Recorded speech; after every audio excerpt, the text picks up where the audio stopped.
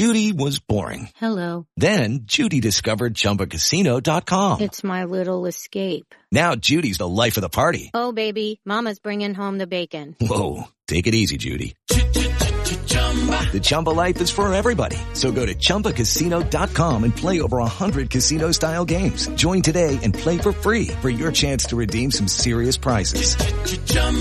ChumbaCasino.com. No purchase necessary. Void where prohibited by law. 18 plus terms and conditions apply. See website for details. Lucky Land Casino, asking people, what's the weirdest place you've gotten lucky? Lucky? In line at the deli, I guess? Aha, in my dentist's office. More than once, actually. Do I have to say? Yes, you do. In the car before my kids' PTA meeting. Really? Yes. Excuse me, what's the weirdest place you've gotten lucky? I never win and tell. Well, there you have it. You can get lucky anywhere, playing at LuckyLandSlots.com. Play for free right now. Are you feeling lucky? No purchase necessary. Void where prohibited by law. 18 plus. Terms and conditions apply. See website for details.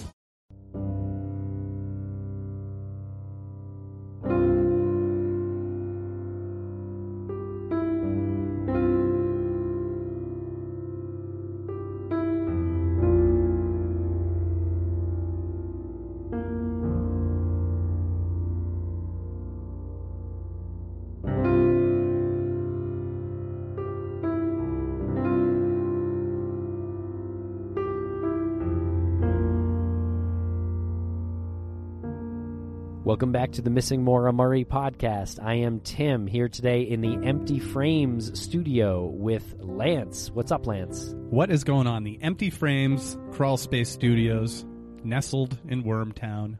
Doing pretty well over here. How are you? I'm well. We have a really pretty awesome interview with former FBI agent Bobby Chacon.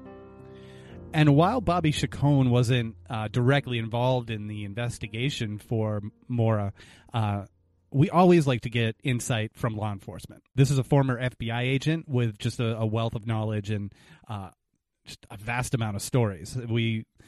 After a little bit of technical difficulties, we had a conversation with him that probably could have gone on for another 2 hours or so. Easily. Yeah. And hopefully he'll be at CrimeCon and we can meet him in person there. But I know he was there last year and he does a little bit with CrimeCon, so that was kind of how we met him. So it's a really fun conversation and really hope you enjoy it. And we just wanted to thank real quickly our very generous sponsors. Without them, this wouldn't be possible. Stamps.com, RX Bar, and Blue Apron. Also, be sure to check out our websites. We have crawlspacepodcast.com, fun stuff on there, informative stuff, as well as emptyframespodcast.com. In addition to MauraMurrayDoc.com. And check us out on social media. Also, we launched a new podcast this week. It's called Empty Frames. Check that out at empty_frames on Twitter. And one more quick reminder that the anniversary of Maura's disappearance is coming up February 9th. We will be doing a Facebook Live event at 7 p.m. Eastern Time with Julie Murray and Curtis Murray. So check out facebook.com/MauraMurrayDoc at 7 p.m. Eastern and get your candle ready. We are going to do a synchronized candle lighting. There will be audio of that released as our next podcast episode. So thank you very much, and please keep Maura in your thoughts.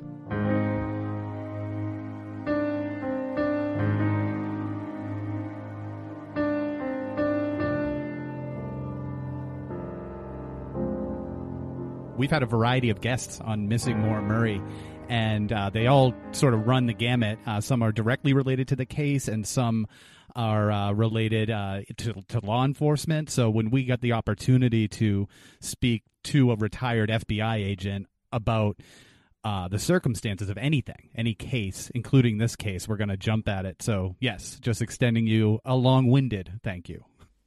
No, thank you very much. I think the work you guys have done on this case and to keep it in the spotlight and to keep it in the public consciousness is probably the most valuable thing that's happened to it.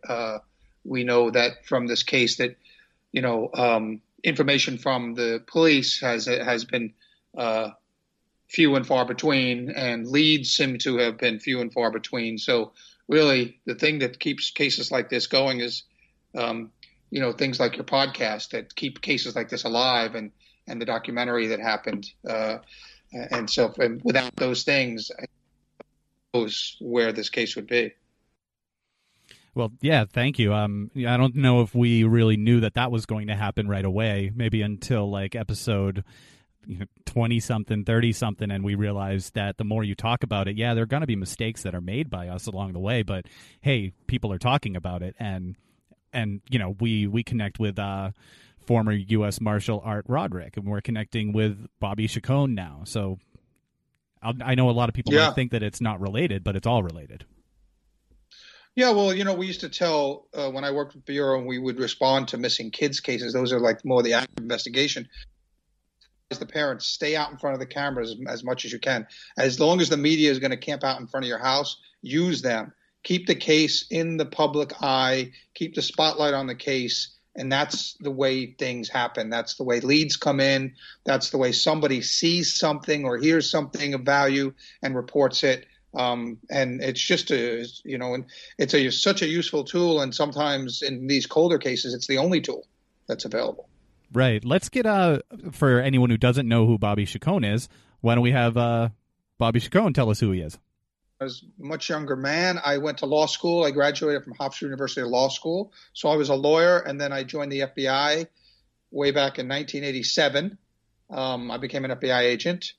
And I spent 27 years working as an FBI agent, and I was proud to say that I spent all 27 years at the working street agent level. So I worked cases my whole career. I never had the desire to raise my hand and go into management and climb the corporate ladder within the FBI to go to FBI headquarters or anything like that. So I worked all 27 years as a street agent and working cases. The first half of my career approximately was as a lead investigator on cases, major international narcotics cases, Italian mafia cases in New York City. And then towards the middle of my career, I transitioned into the forensic world, and I became a forensic investigator for the FBI. I was trained by the FBI laboratory, and I actually began working directly for the FBI laboratory, but I stayed out in the field. And that actually led me to the underwater world. And so I developed the FBI's underwater forensic program, which grew from the one dive team that I was on in New York, which was the only dive team in the FBI at the time. And we expanded that under the lab's desire to have more forensically trained underwater investigators within the FBI. And we created 3 more dive teams. And now the program consists of 4 dive teams: New York, LA, Miami, and DC. And those 4 teams divide up the world, really divide up the globe. And each of those 4 teams has an area of responsibility, both domestically in the U.S. and overseas. And they'll respond to things like plane crashes or, body recoveries. Like just my LA team was involved in the Lacey Peterson case years ago. We were involved in the space shuttle crash in Texas in 2003. We were involved in, I don't know, many people know the Israel Keys case, who was a serial killer and caught up in Alaska. He had kidnapped and murdered a barista up in Alaska and put her body under a frozen lake north of Anchorage. And so our dive team went out there and recovered her body. And so, so we did things like that. I've been to southern Iraq with the dive team, with the FBI dive team. During the way, I spent a year living in Athens, Greece. When they took me away from forensics for a little while, I spent a year in Athens, Greece, helping the Greeks prepare for the Summer Olympics of 2004, counterterrorism measures that we had done in Salt Lake in 2002. So I had some experience with that. So they used that experience and sent me to Athens, Greece for a year. Then I came back to Los Angeles and ultimately ran the dive team here until I retired in 2014. After retiring, I was lucky enough I moved to Rio de Janeiro, Brazil, with my wife and 2 rescue dogs, where my wife was producing the 2016 Summer Olympics. I was full-time retired until about a year into that. I got a call from a retired FBI agent in Los Angeles, Jim Clemente, and he asked me if I was willing to come back to LA and be a technical advisor on a series called Criminal Minds Beyond Borders, which was a spin-off of the very popular Criminal Minds series. Our show starred Gary Sinise, and our show was a little different because our team, they called it Beyond Borders because we were the overseas team. So each week, instead of going to a city around the country like the regular Criminal Minds team does, we went to another country. And so they were working anywhere from Paris one week to Tokyo the next week and stuff. So that was our series. Unfortunately, that lasted only 2 seasons and got canceled. But during that same time, being back and forth from Brazil, now we're back full time in Los Angeles. I became involved through that endeavor with some true crime shows. So I started working on shows like I Married a Murderer and Murderous Affairs and Deep Undercover and Corrupt Crimes. There's just a whole number of shows that people might see me on in front of the camera giving, commentary about the cases and stuff. Recently, I was on a show that's going to premiere, I think, on the Science Channel in a couple of weeks called Deadly Intelligence, which is about a bunch of their real true crime shows, cases where scientists met suspicious ends while working on some secret government project. And so we had a dozen cases we highlighted of scientists who, a strange looking suicide, which we think wasn't a suicide, things like that, where scientists have met their ends under suspicious circumstances. I just did an episode of Hunting Hitler on History Channel, which is based on 700 declassified documents from the FBI from years ago. And Bob Baer of the CIA and his team took all that information and they went on a trek across from Berlin through Norway, ultimately to Argentina, to track this supposed trail of Hitler escaping. They brought me in to review all the evidence that Bob and his team had amassed during that season 3. And I kind of turned a critical eye to it. I kind of tested their evidence and said what I believed to be valid, what might not be, and things like that. And then just last week, I played a similar role. They called me in to do a case, something called The Unsolved on Discovery ID. It's a new show. That was about a wrongfully convicted gentleman, a security guard that was convicted of rape and murder of a young girl, and he spent 11 years in jail before he was exonerated.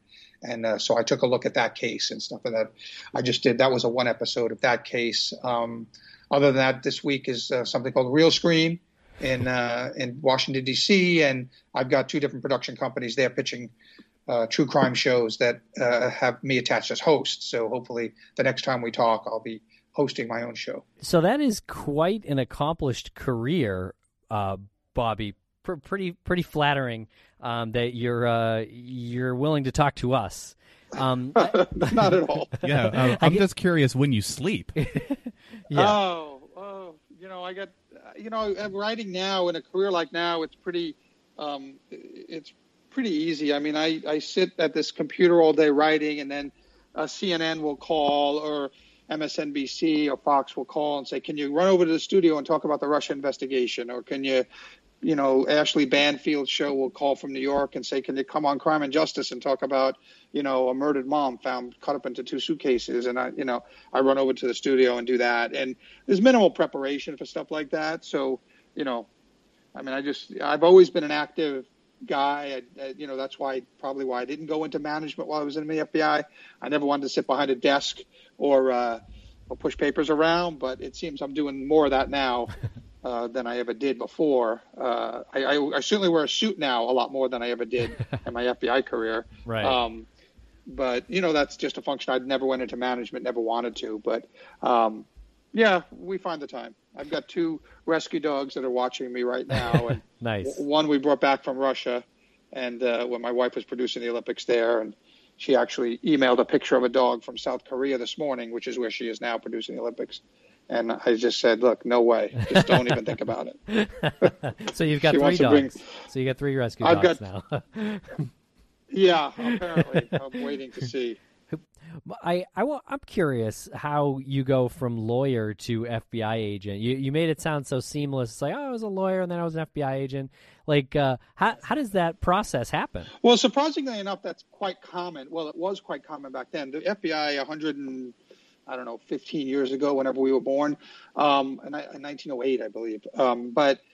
It was a part of the Justice Department, and the Attorney General in Washington had no federal aid. There were no federal agents out there. There were revenue agents in the IRS. That was about it. And so the birthplace of the FBI was within the Justice Department. He took a young Justice Department lawyer And he said, you need to set up a group of agents that are actually working out in the field. That young Justice Department lawyer was J. Edgar Hoover. And he recruited a bunch of other Justice Department guys, younger guys, who then kind of started living in different cities and become investigators. So the tradition of the FBI really was you couldn't become an FBI agent back in the day unless you were a lawyer or an accountant. Oh, right. And that traditional history carried on. Even my class in 1987 was probably 50 to 60% attorneys and or accountants. Much less now. With the advent of computers, we need a lot more computer scientists, language capabilities. And the FBI has not only that, it's always addressed its needs through the recruitment process, so whatever it needed at the time, but it also started recognizing around the same, little bit slower than society in general, but the FBI also just, started realizing that diversity within its workforce is a strength. And so it started recruiting people from much different backgrounds and stuff. And so right now, if you walked into an academy class in Quantico, it probably looks a whole lot different. But back when I went through, it wasn't uncommon for attorneys. In fact, I went to law school thinking I was going to go into the NYPD because that's where my brother and my father both were. And my father actually is the one that encouraged me to go into the FBI. They came around at a recruiting day at a law school, which they often do. Because they still like attorneys to go in as agents. And so I filled out an application in law school, and 2 years later I was in Quantico. Wow, that's impressive.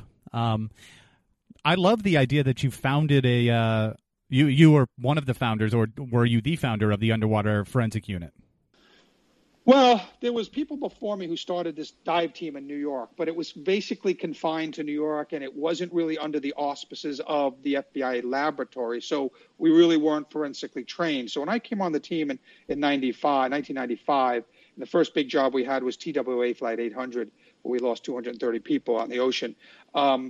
We were kind of really learning as we went along, and it was about 1999 that the FBI laboratory took notice of the work we were doing and said, look, we really need to kind of get you guys underneath, because forensic science, is really starting to explode now with DNA and all this stuff.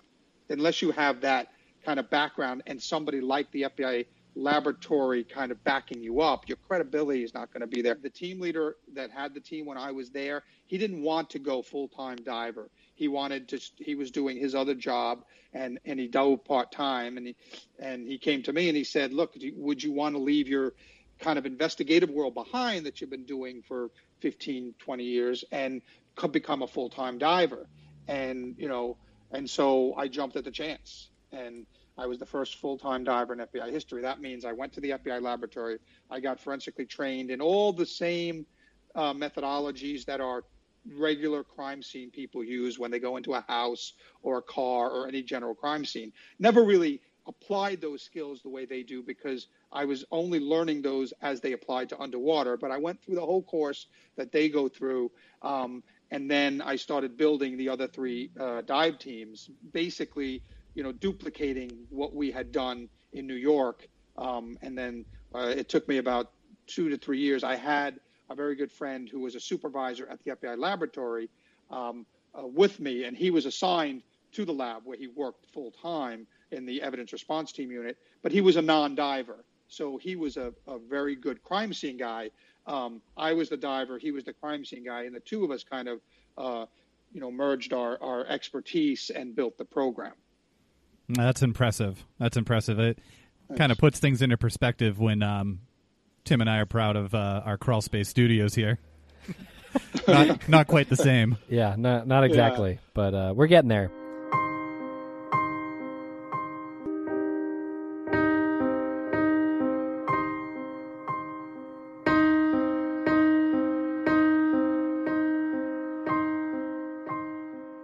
Let's talk about the Maura Murray case a little bit.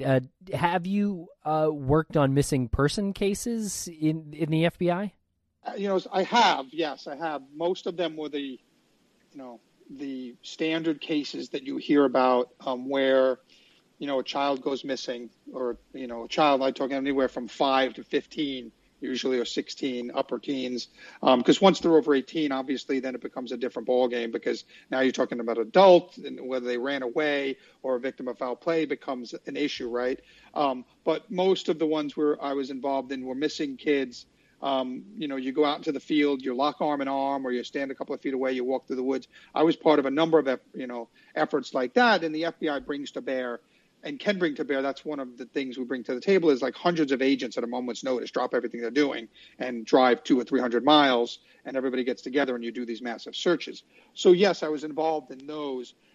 From the dive team standpoint, from the forensic standpoint, usually when we were called in, they knew where the body was or had a very strong indication of where the body was. So although we went into it, what most people thought was still a missing persons case. I'll use the Samantha Koenig case in Alaska as an example. When we flew into town that Sunday morning, the entire town was still out looking for her. I remember that night, we flew in late. I stopped at a fast food restaurant, and in the drive-thru, they still had her picture there, posted there. There were billboards around town, still looking for her, still holding out hope. We flew up because on Saturday, the investigators had a breakthrough, and Israel Keys told them where the body was. So we checked into that hotel, 8 FBI agents or 10 FBI agents with a lot of gear. And, the hotel clerk is going, wow, all these FBI agents, you must be here for the Samantha case or whatever. We can't say anything because we arrive on scene, and, the entire town and the family still has hope. We know that hope is gone. And our job is to find that person, bring them back, and kind of snuff out that hope and put everybody back on the road to recovery. So missing, yes, but oftentimes when we were called in, we knew that the person wasn't, missing really anymore, and it was our job to go bring them back. Well, what's your takeaways from the investigation into Maura's disappearance, from when it first, when the police first arrived on scene to today? Do you have? I know that's a huge question. Yeah, no, there's certain elements of this case that make it inherently difficult and different from a lot of other cases that we talk about and that we've experienced.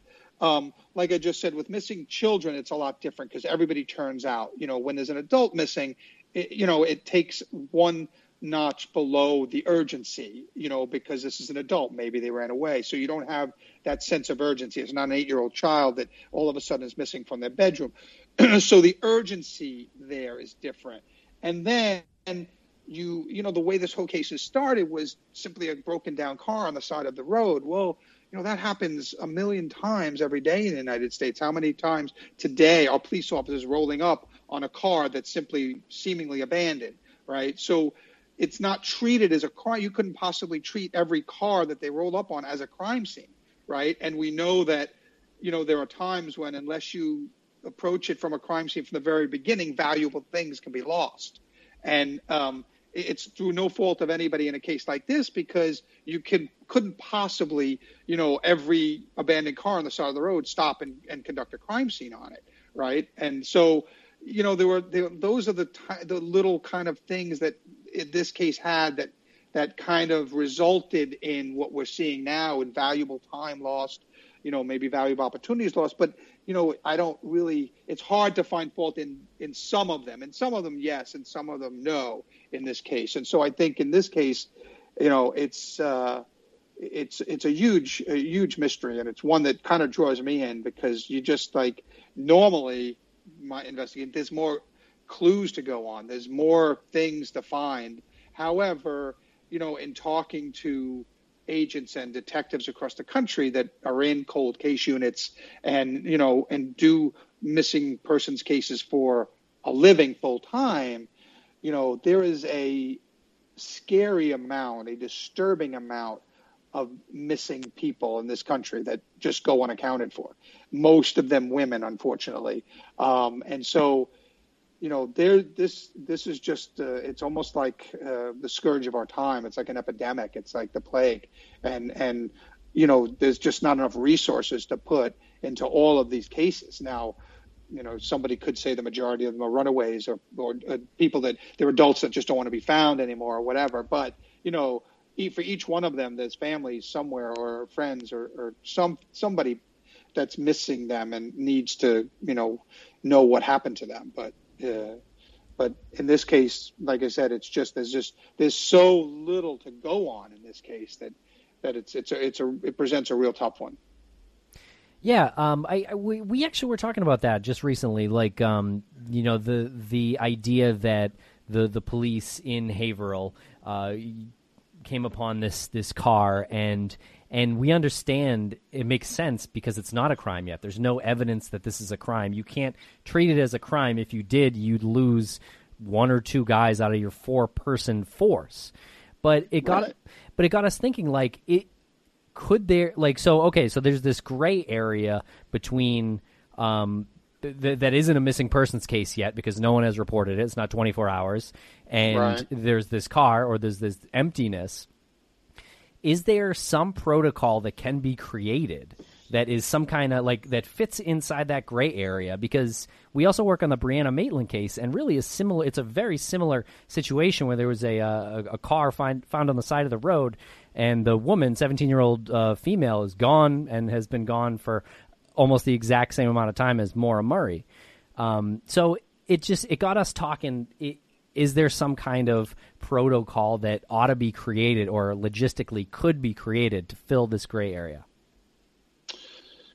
I don't know that there is, because, and I hate to say it's a resource issue, but it could boil down to being a manpower and resource issue.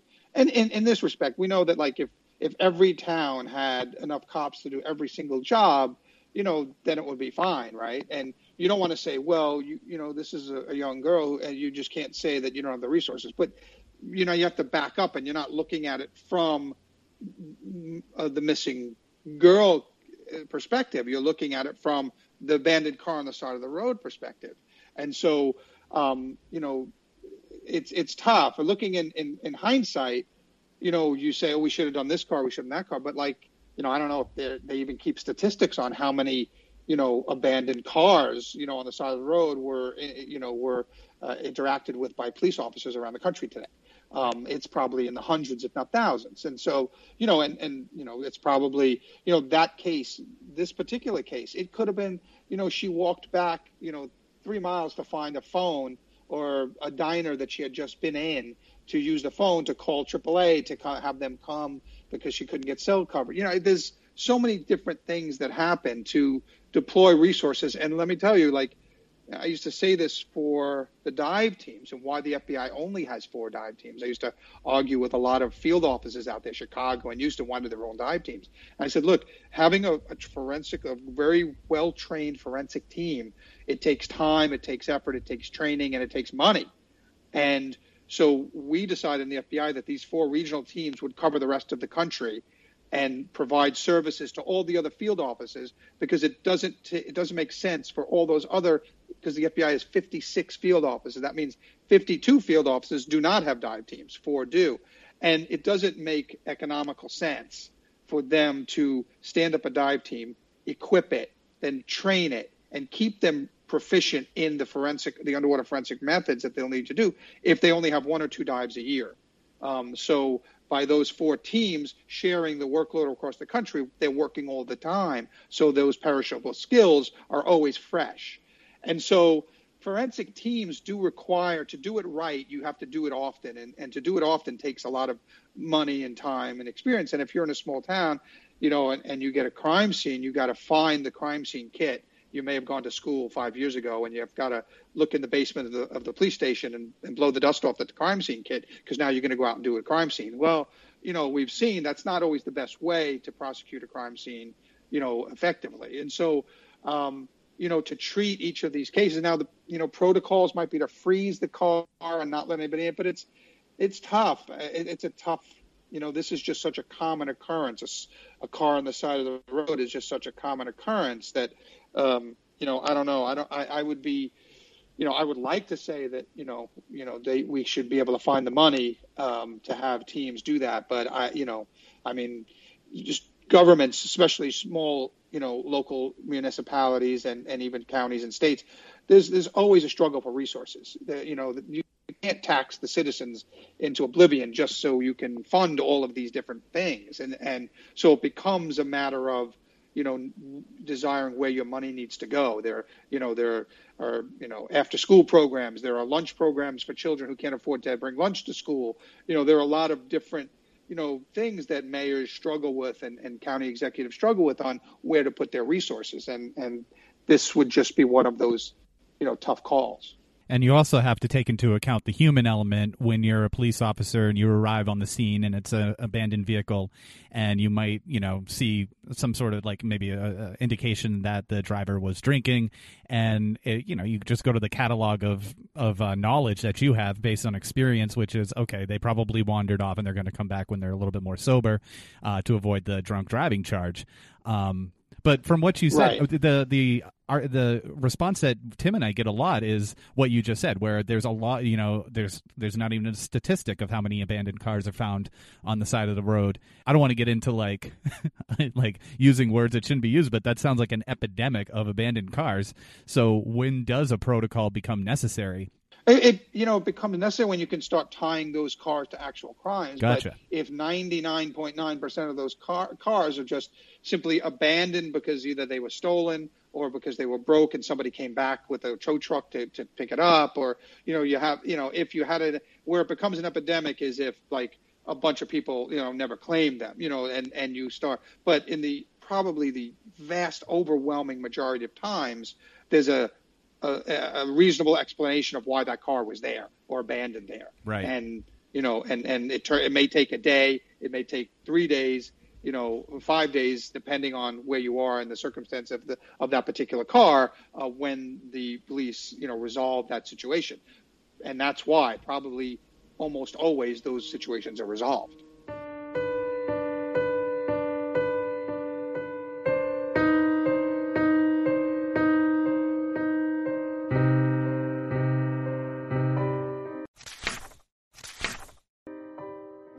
Now, we happen to know that there were some searches of some underwater searches in the Maura Murray case. Oh, really? Yeah, French Pond, which is pretty close to the crash site. We know that was searched, but we don't know anything more. Obviously, they didn't find Maura because that we would have known. But I guess my question is, how intensive would a dive team search of a local pond be? And I don't know if one of your teams did it from the FBI or not, or who did it exactly. But is there any chance that Maura Murray is still there? Well, I hate to say it, but, during my time in the FBI dive program, I interacted, and part of my job, especially in the early years, was going and talking to the U.S. Navy, to agencies like NOAA and EPA, who had federal dive teams already in place, and commercial diving, scientific diving, and universities. So I took a best practices and kind of put our program together based on, all of the modern techniques and technology that all of these other agencies and institutions were using. I brought that to the law enforcement forensics, and when I started, I would say we were at the forefront of that in the law enforcement world. I would say certain big cities like NYPD, LAPD, Long Beach PD, and here in California have kind of met us. They've kind of come up to that with a lot of, after 9/11, with a lot of Homeland Security money, a lot of cities, their dive teams really got beefed up and stuff. So they have the technology. Now, but the thing that remains is across the country in law enforcement diving, you have a tremendous variation in the amount of diving these people do, the skills they have, the techniques they use, and their proficiency. And so it really depends on who did the diving to make that kind of statement. I mean, I was constantly being asked to spearhead and lead federal committees on standardizing across the country law enforcement diving and forensic diving, and we just could never get it done because you don't have an overriding authority. Like in the fire world, I even talked to firemen in the fire world. They have a Uniform Fire Act where a lot of the fire codes are nationwide, and your fire department has to meet those codes. And you have some of that in the law enforcement world, but not in the diving world. So you still have a lot of diving sheriff's dive teams that are made up of volunteers, and they're not law enforcement, not forensically trained. So, there's a wide variation of capabilities, across the law enforcement spectrum as far as underwater forensics goes. I wouldn't even call most of those teams underwater forensic teams. They're just dive teams. And that's a big difference. Gotcha. And so it really would depend on who searched that pond. I mean, I always said when I left a job, I said, if we didn't find what we were looking for in the water, it was because it wasn't there. And one of the benefits we had was the FBI always gave us enough time to do it. My bosses would simply say, how much time do you need? Whereas I know, like when I worked with certain other departments, their dive teams were given like three days to do it because some of their deputies were pulled off a road patrol. So other deputies had to be called in to cover their road shifts because now those deputies have to get overtime because the other guy's diving. So the sheriff goes, hey, the clock's ticking. I can't have these guys diving for a week or two because they've got to get back on their road patrol. So you run into situations like that. And in the forensic world of diving, you can do something quick. You can do something quick, or you can do it thoroughly, but you can't do both. The faster you move, the less thorough you're going to be, the more chance you're going to have to miss something. And so, the benefit we had in the FBI and why I thought we were the best didn't necessarily come from we were the best divers or we had the best equipment or anything like that. It was really time.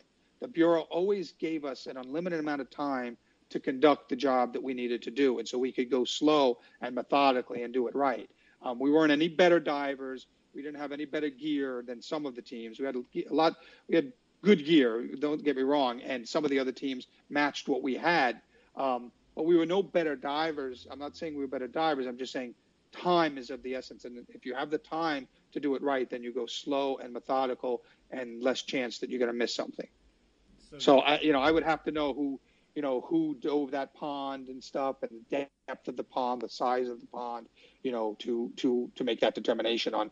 But certainly, I know dive teams, and I'll be the first to admit, there was at least one dive in my career that I know we messed up, and I messed up, and I didn't put my divers in the right place in the body of water that they needed to search, and we missed it. And another dive team went in there much later, a year later maybe, and found what we had been looking for the year prior. And that one job haunts me to this day, and probably always will, because it was all on me. And but yeah, things can be missed even by really good dive teams. Now, would you ever take a consulting role as far as with local law enforcement if they had their volunteers of divers pull up evidence? And you would you ever go into the evidence room and look at this evidence that was taken from the bottom of a lake or something to determine, if you could get any forensics off of it? That wasn't even my role on the FBI team. So as a dive team, what we would do is we would train with our laboratory personnel, not only our agents back at the laboratory, but the technicians and the lab technicians and the scientists who are going to apply the science. And really what we did, what our job was to gather the evidence and keep it in a state that the scientists tell us would be best for them, because ultimately all the evidence that we gathered goes back to Quantico, to the FBI laboratory, so the scientists there can do whatever they do with it. Our responsibility was locating it in a way that the detectives and the prosecutors could make the maximum value of it, and then protect the evidence in a way that we were told by the scientists would help them, process it later on. So that's keeping it in the same water. For instance, I used to see local teams, take a gun, say, and it's in a muddy kind of container of water and they can't see it. So they dump all that water out and put it with clean water. Now you've oxidized the weapon, and now you're going to have degradation of any evidence that was on that weapon. So our lab technicians always told us, keep it in the same water that it's found in, and actually keep some of the soil around it on the bottom of whatever body of water you're in with it, and ship all of that to us. And I've had agents actually get on a plane holding the evidence. Most of the time we can ship it, but there were different cases that we needed to fly it ourselves back to the lab. But so I would advise certain dive teams on occasion on how to collect the evidence, but I would urge them to talk to their state crime lab and their scientists and their forensic scientists that were going to actually take that piece of evidence and subject it to some kind of scientific process talk to them, the people that are going to ultimately be doing that, and ask them how they want this evidence treated, how they want it packaged, how they want it collected. There's certain things you have to do before you collect it to document it for the prosecutors on one end. And then there's the certain things you have to do when you collect it so that the scientists have the maximum capability of exploiting whatever evidence might be on that object. We didn't apply scientific methods too much to the evidence. Like if there's a gun and we suspected it might contain a fingerprint, and by the way, we could get fingerprints on weapons that were in the water for 9 or 10 months now. So if we thought there was a fingerprint on that weapon, we wouldn't be the ones to dry that weapon and dust it with print dust, even though that's something our dry land counterparts can do. The FBI's my counterparts in the dry land world, we wouldn't do that. We would keep it in the water, send it to the lab. They would then take it out in a controlled laboratory setting so that the drying process wouldn't destroy whatever evidence might be there. If we were to do that, we might destroy evidence, but at least it's in the lab in a controlled environment. So, we'd have to be very careful with that. There seems to be some misconception that when you have committed a crime and you want to dispose of potential evidence, you throw it in a lake, or you put it in a bag with a rock and you drown it in a lake.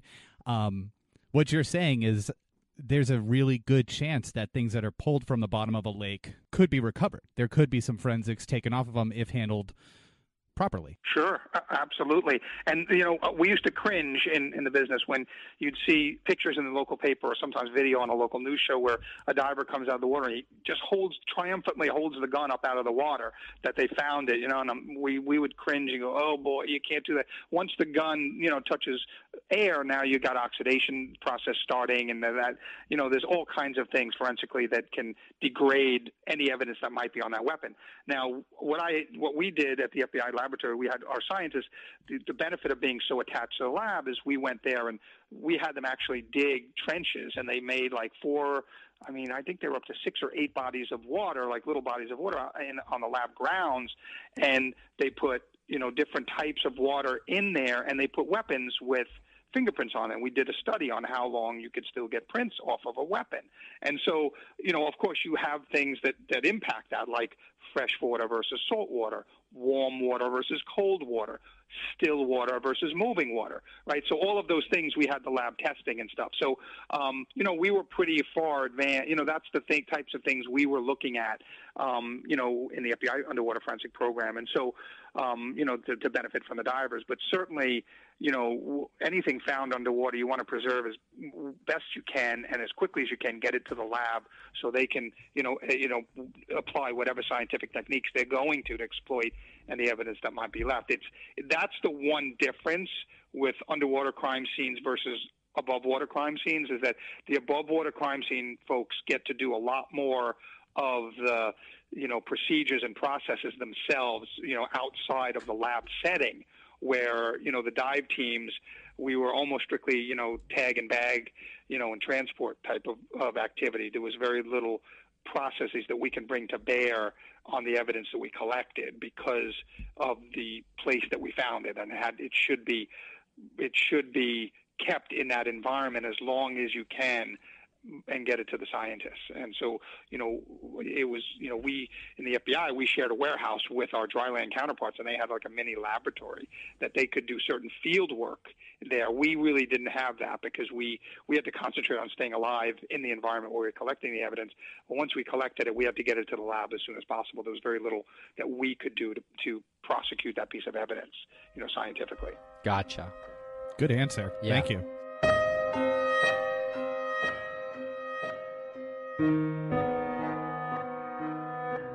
Now, when we spoke on the phone, we talked a little bit about what possible outcomes happened to Maura Murray, and you were pretty low on the idea of a suicide. Can you go into that a little bit?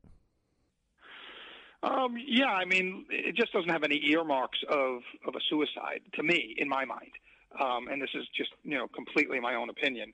And I'm not a psychologist, so right off the bat. But in my experience, it doesn't have, the hallmarks of a suicide. And one of the things that and there's been one particular case. Actually, an FBI agent committed suicide here in Los Angeles several years ago, where he actually went up and kind of tried to hide himself in the Santa Monica Mountains. And he did. And we didn't find him for, I don't know, several months. And we had, the whole law enforcement community in Los Angeles turned out to try to find him. And it was an extensive search. And he just walked out of his house. So the area of search kind of was defined, pretty well defined. And it still took us, months and months to find him. But he had gotten himself way back in a ravine that couldn't be seen from the air and things. So it was a sad and tragic case. But even there, where you had someone, deliberately trying to hide their location when they committed suicide, they were found several months later. It's really, to think that she could have killed herself and not been found by now and not been discovered, her body, it's really, it's odd for me to think of. Even we had actually a suicide underwater where, a woman chained herself to cinder blocks and threw herself in the water. So she locked it so she couldn't, she couldn't reverse her decision when she was at the bottom of this lake. Of course, when we found her, there was evidence that she tried to free herself, but she chained herself too well for that to work. But so you normally, when someone commits suicide, they're not, they don't go to that great extent to hide themselves from being found. And so I would really find it unusual. And the family, talking to the family, it didn't seem like she was that despondent. Although there was obviously some disruption in her life, to cause her to go on that journey, that night. But it didn't seem like a suicide journey to me. And it didn't seem, I think that her relationship with her sister and her relationship with her dad, I think even if she was to that point, I think she would not have wanted them, to be in this state of never knowing. It just doesn't fit.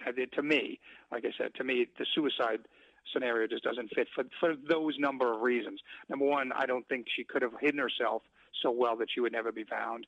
And number two, I don't think she, would have done that to her father.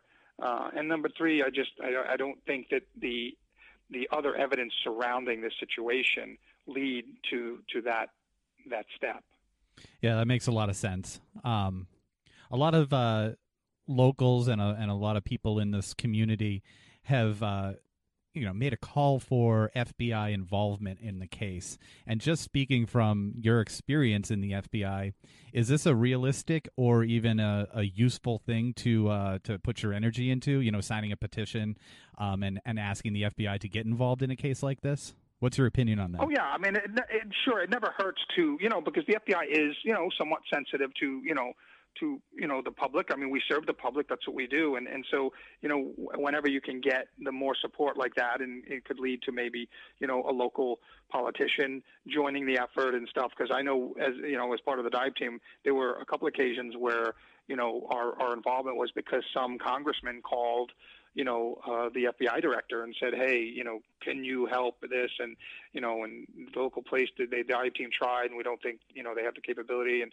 whatever. And those kind of things, your response to very, very well. And so, yeah, it never hurts to try to, it certainly wouldn't be in vain. I mean, I think that there would be a valid look at it. In this kind of case, the problem is, normally if we're brought in earlier, we can bring some resources to bear as, technology and stuff that the Bureau has. In this case, it would really be more of like a fresh look at it. It would be a fresh look at the evidence. And the FBI is not the only ones that can do that. But, I've always found in working some of the cold cases that I worked, sometimes it takes somebody from the outside who knows nothing about it to re-educate themselves from day one in a case. And you might see things through a different lens, from a different perspective, that the original case agents case detectives that have been on this for so long have simply, not glossed over anything, but sometimes it just, even cases that I was stuck on, sometimes, I would bring in somebody else with a fresh set of eyes to look at things. And I don't think it ever hurts to have that. And so I just think that it's been so long, and the physical evidence, is just not there to kind of, reevaluate or whatever. I think the benefit of having an FBI presence in this case would be to have, a whole new set of eyes looking at it from a different perspective, a different angle, and seeing if they can see something from that different angle. We have very experienced cold case agents that's all they do, so they know, like common areas to start in a cold case, what to look for. It's a little different than starting, a regular case. It's really refreshing to hear you say that, because we have a lot of people who will say, well, the FBI isn't going to allocate funds and manpower. It's silly to do a, sign a petition and try to get as many signatures. It's a wasted effort. So to hear it is really refreshing. Like I said, they respond. I think that it would help if you got local politicians involved, because that's more of a pipeline to it. If you could get if you can get enough names on a petition to have a congressman take a look at the case, and then he writes a letter to the bureau asking for help. That's happened before. I happen to be involved in several cases that grew out of just that type of situation. There you go. So there's your call out to the local politicians, the congressmen, congresswomen. Hey, community up there, why don't you write to your local politicians and see if they can get involved? So in your opinion, Maura wasn't suicidal. What do you think happened to Maura? I think she walked away from that car, and someone, it's hard to say it, but in my gut, someone was an opportunistic situation that someone wandered by and either gave her a ride or offered her some assistance, and I realize full well, saying that the bus driver did just that, or is alleged to have done just that, and she turned him down and stuff. So, so I think it might have been an opportunistic person that came along, and whether they had intentions to do it, initially when they slowed down or not, or whether that intention developed as they spent a little time with Maura, I don't know. It's impossible to tell. But I think someone picked her up and drove her somewhere, and she met her ends wherever they took her. That's just my gut. Is there, I know this is off the top of your head, and I don't know if this is exactly the stuff you do, but is there some kind of profile of someone who would have been the person who picked her up that you can think of? Yeah, that's, I'm not a profiler myself, but I work with profilers all the time. And like I said earlier, Jim Clemente is kind of my mentor in this business, and he's a very prolific profiler. So I would kind of leave that kind of thing to them. But from my experience working with them, I can almost sometimes, kind of anticipate what they would tell me on that. And, certainly it would be someone who has a history of doing this. It's not something somebody does for the first time. And then when I mean a history, it may not be the first time they murdered someone. It may be the first time they murdered someone, but they have a history of odd behavior. They may have been, arrested for stalking someone or molesting someone when they were younger or whatever, or things like that. So they probably have some minor criminal history. They probably have, and in their background, because that kind of person who can pick up, a young woman off the street or a young stranger and do anything like that to her, conceivably do that to her, would be somebody who has had that kind of background. And, it could be not their first murder, but it could also, I'm not saying it's a serial killer or anything like that. I'm just saying that, they probably progressed to that point in their criminal behavior that they have some kind of past in the system that, once they're ultimately found, then you go back and you go, oh yeah, look, he's got a criminal history in doing, things that led up to and progressed to the point where, he ultimately took someone off the street and killed them. So, that's my, very untrained, uneducated, attempt at profiling somebody like that. Okay. I've done that. Cool. Thanks. So this person has, this theoretical person has gotten away with this theoretical crime for almost 14 years now. Right. What's going on with that person now that makes them still not get arrested for other things, or I'm trying to sense where I'm going. I'm trying to figure out where I'm going with the question, but yeah, let me because this might be part of the same question I was going to ask. If who you're describing is somebody who has had earmarked for escalating violence, and this was his opportunity to take it one step further. So in the 14 years since, did he stop escalating? What's he doing now? Is he just working, or she working on covering up the crime? What does that type of person do in the meantime, if they'd been escalating up to that point? Unfortunately, they do other crimes and abduct other people. I mean, if you look at somebody like Israel Keys, he moved around the country, and he would only commit a crime. He was a very opportunistic guy, and he told us in the interrogations, which, by the way, you can see on YouTube, he said, as long as I kept myself random to the location and random to the victim, I knew I couldn't get caught. Because when you think about a homicide investigation, you always start with known people from the victim. If it's a woman, a married woman, you look at the husband, you look at a boyfriend, you look at whatever, a stalker. Or if all of those don't check out, then you look at the place where the person was murdered or found and somebody that's connected to that place. If you're random to the person and random to the place, it's almost impossible. And that's what Keys knew, and that's why he was successful for so many years. And he knew that. That was his strategy. And so what he did was he kept what he called kill kits buried around the country. And when he got a call, he was this traveling kind of contractor guy. When he got a call from a buddy, say, hey, I'm building a house in New Hampshire. Can you come up for a month and help me put up the framing and whatever? He'd have a kill kit there, and, he'd spend a month there, and 3 days before he was about to head back home, he would randomly select a target and go and dig up that kill kit, which, by the way, may have been buried 5 years earlier. And then he would use that material to murder that person, and there was no connection that he had either to the place or to the person. And so, that's, so you could have somebody like that. They might not even be in that area. They might have been not from that area or not in that area anymore. And so if you don't have a connection to, that lonely stretch of road up there, that makes it that much harder to find. This person could be in jail on other crimes. He could be living in another part of the country having done this to other people. I mean, there's an infinite number of possibilities that somebody like this could have moved on. I mean, Keys knew once he got away, he knew that, if he wasn't caught within, hours, weeks, months of a murder, he was gone. He was done. He was clear. How long did Keys operate as a serial killer?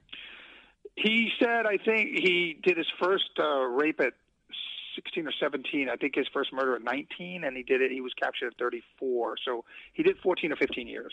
He gave us 11 homicides that he had done, and he was playing this cat and mouse game where he would only give us a few at a time.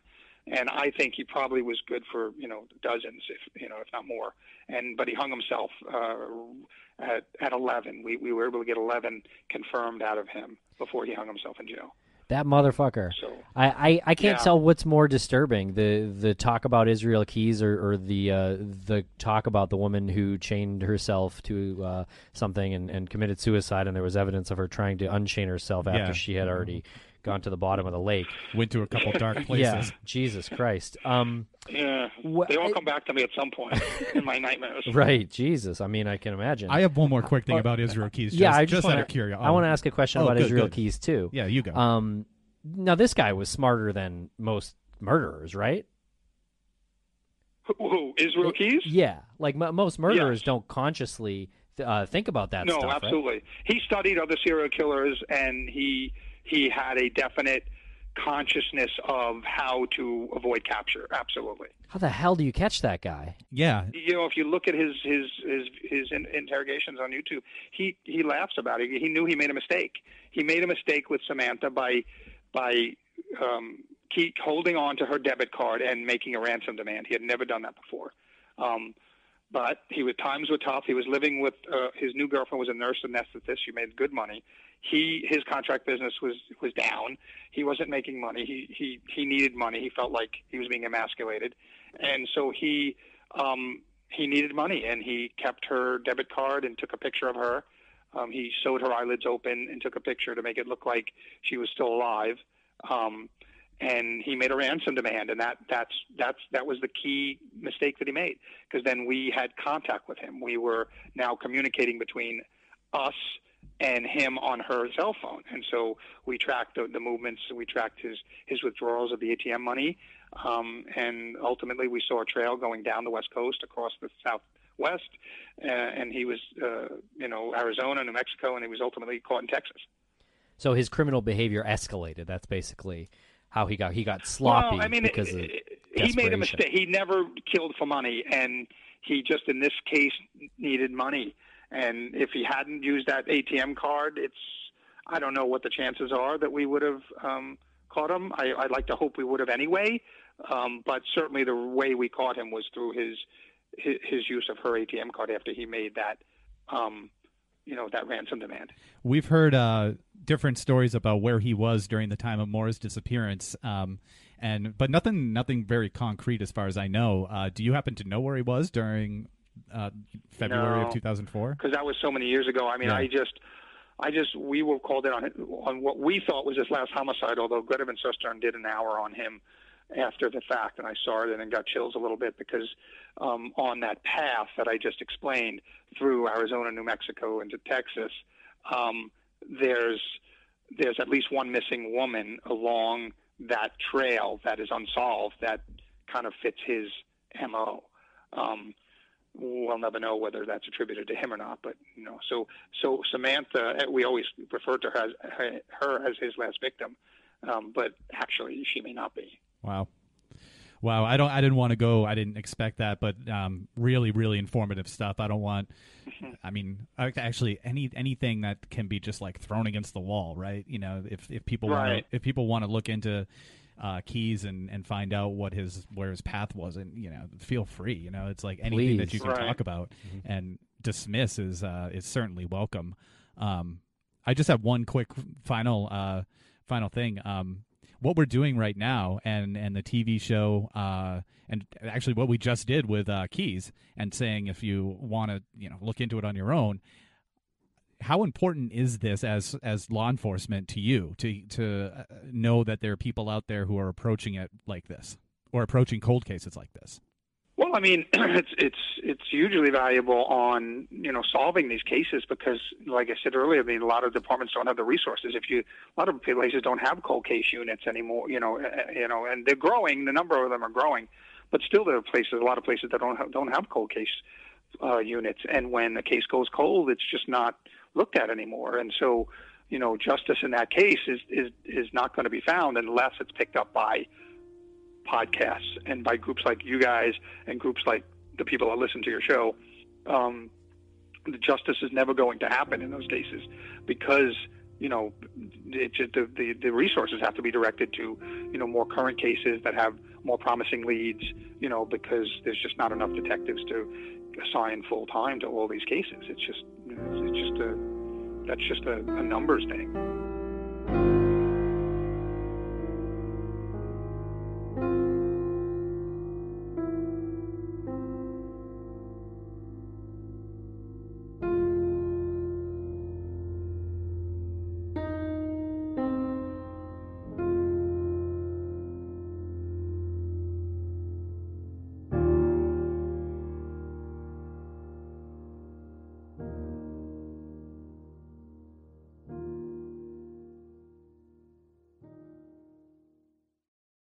Lucky Land Casino, asking people, what's the weirdest place you've gotten lucky? Lucky? In line at the deli, I guess? Aha, in my dentist's office.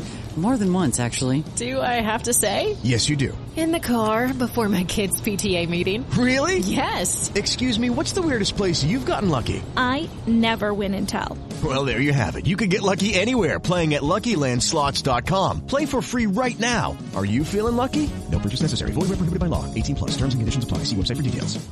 Our kids have said to us since we moved to Minnesota, we are far more active than we've ever been anywhere else we've ever lived. Moving to Minnesota opened up a lot of doors for us. Just this overall sense of community, the values that, Minnesotans have. It's a real accepting, loving community, especially with 2 young kids. See what makes Minnesota the star of the North. New residents share why they love calling it home at exploringminnesota.com/live. Our kids have said to us since we moved to Minnesota, we are far more active than we've ever been anywhere else we've ever lived. Moving to Minnesota opened up a lot of doors for us. Just this overall sense of community, the values that, Minnesotans have. It's a real accepting, loving community, especially with 2 young kids. See what makes Minnesota the star of the North. New residents share why they love calling it home at exploreminnesota.com/live.